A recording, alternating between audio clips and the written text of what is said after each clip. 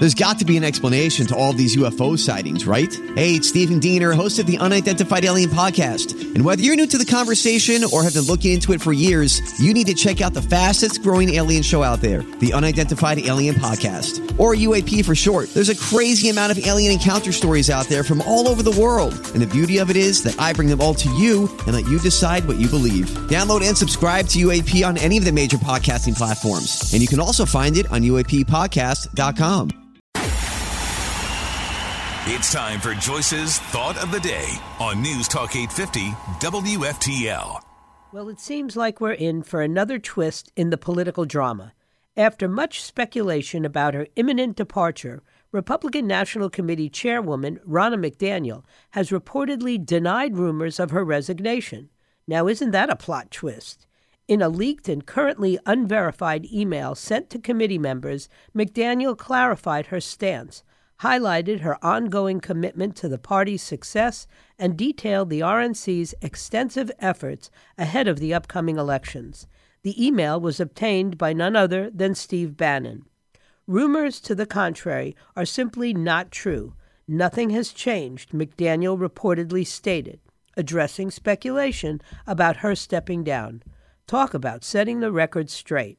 She says, "I am still hard at work as RNC chairwoman and building a machine that will elect Republicans up and down the ballot in November," she added. Wow, talk about dedication.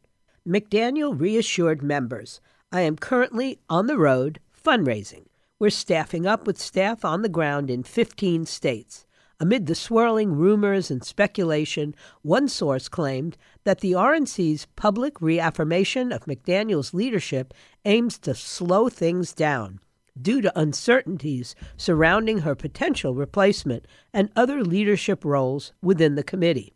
This clarification comes amidst a whirlwind of reports suggesting her imminent departure. On Tuesday, the New York Times reported that McDaniel would be resigning after the South Carolina Republican primary, which is scheduled for February 24th. The move would come just days after former President Donald Trump told Fox News that changes would be coming at the RNC in the coming days and weeks. However, McDaniel seems to have other plans. The leaked email stated, "I want to thank you for your outpouring messages of support. I am proud of this committee and our work together over the past several cycles." Charlie Kirk, who's probably right, says what is true. An inside source is also telling me this is the RNC's attempt to slow things down because they've lost control of the process. Example, who's going to replace Ronna and who will be co-chair, etc. And of course, then there's Trump. We know he'll weigh in on this pretty soon. Stay alert.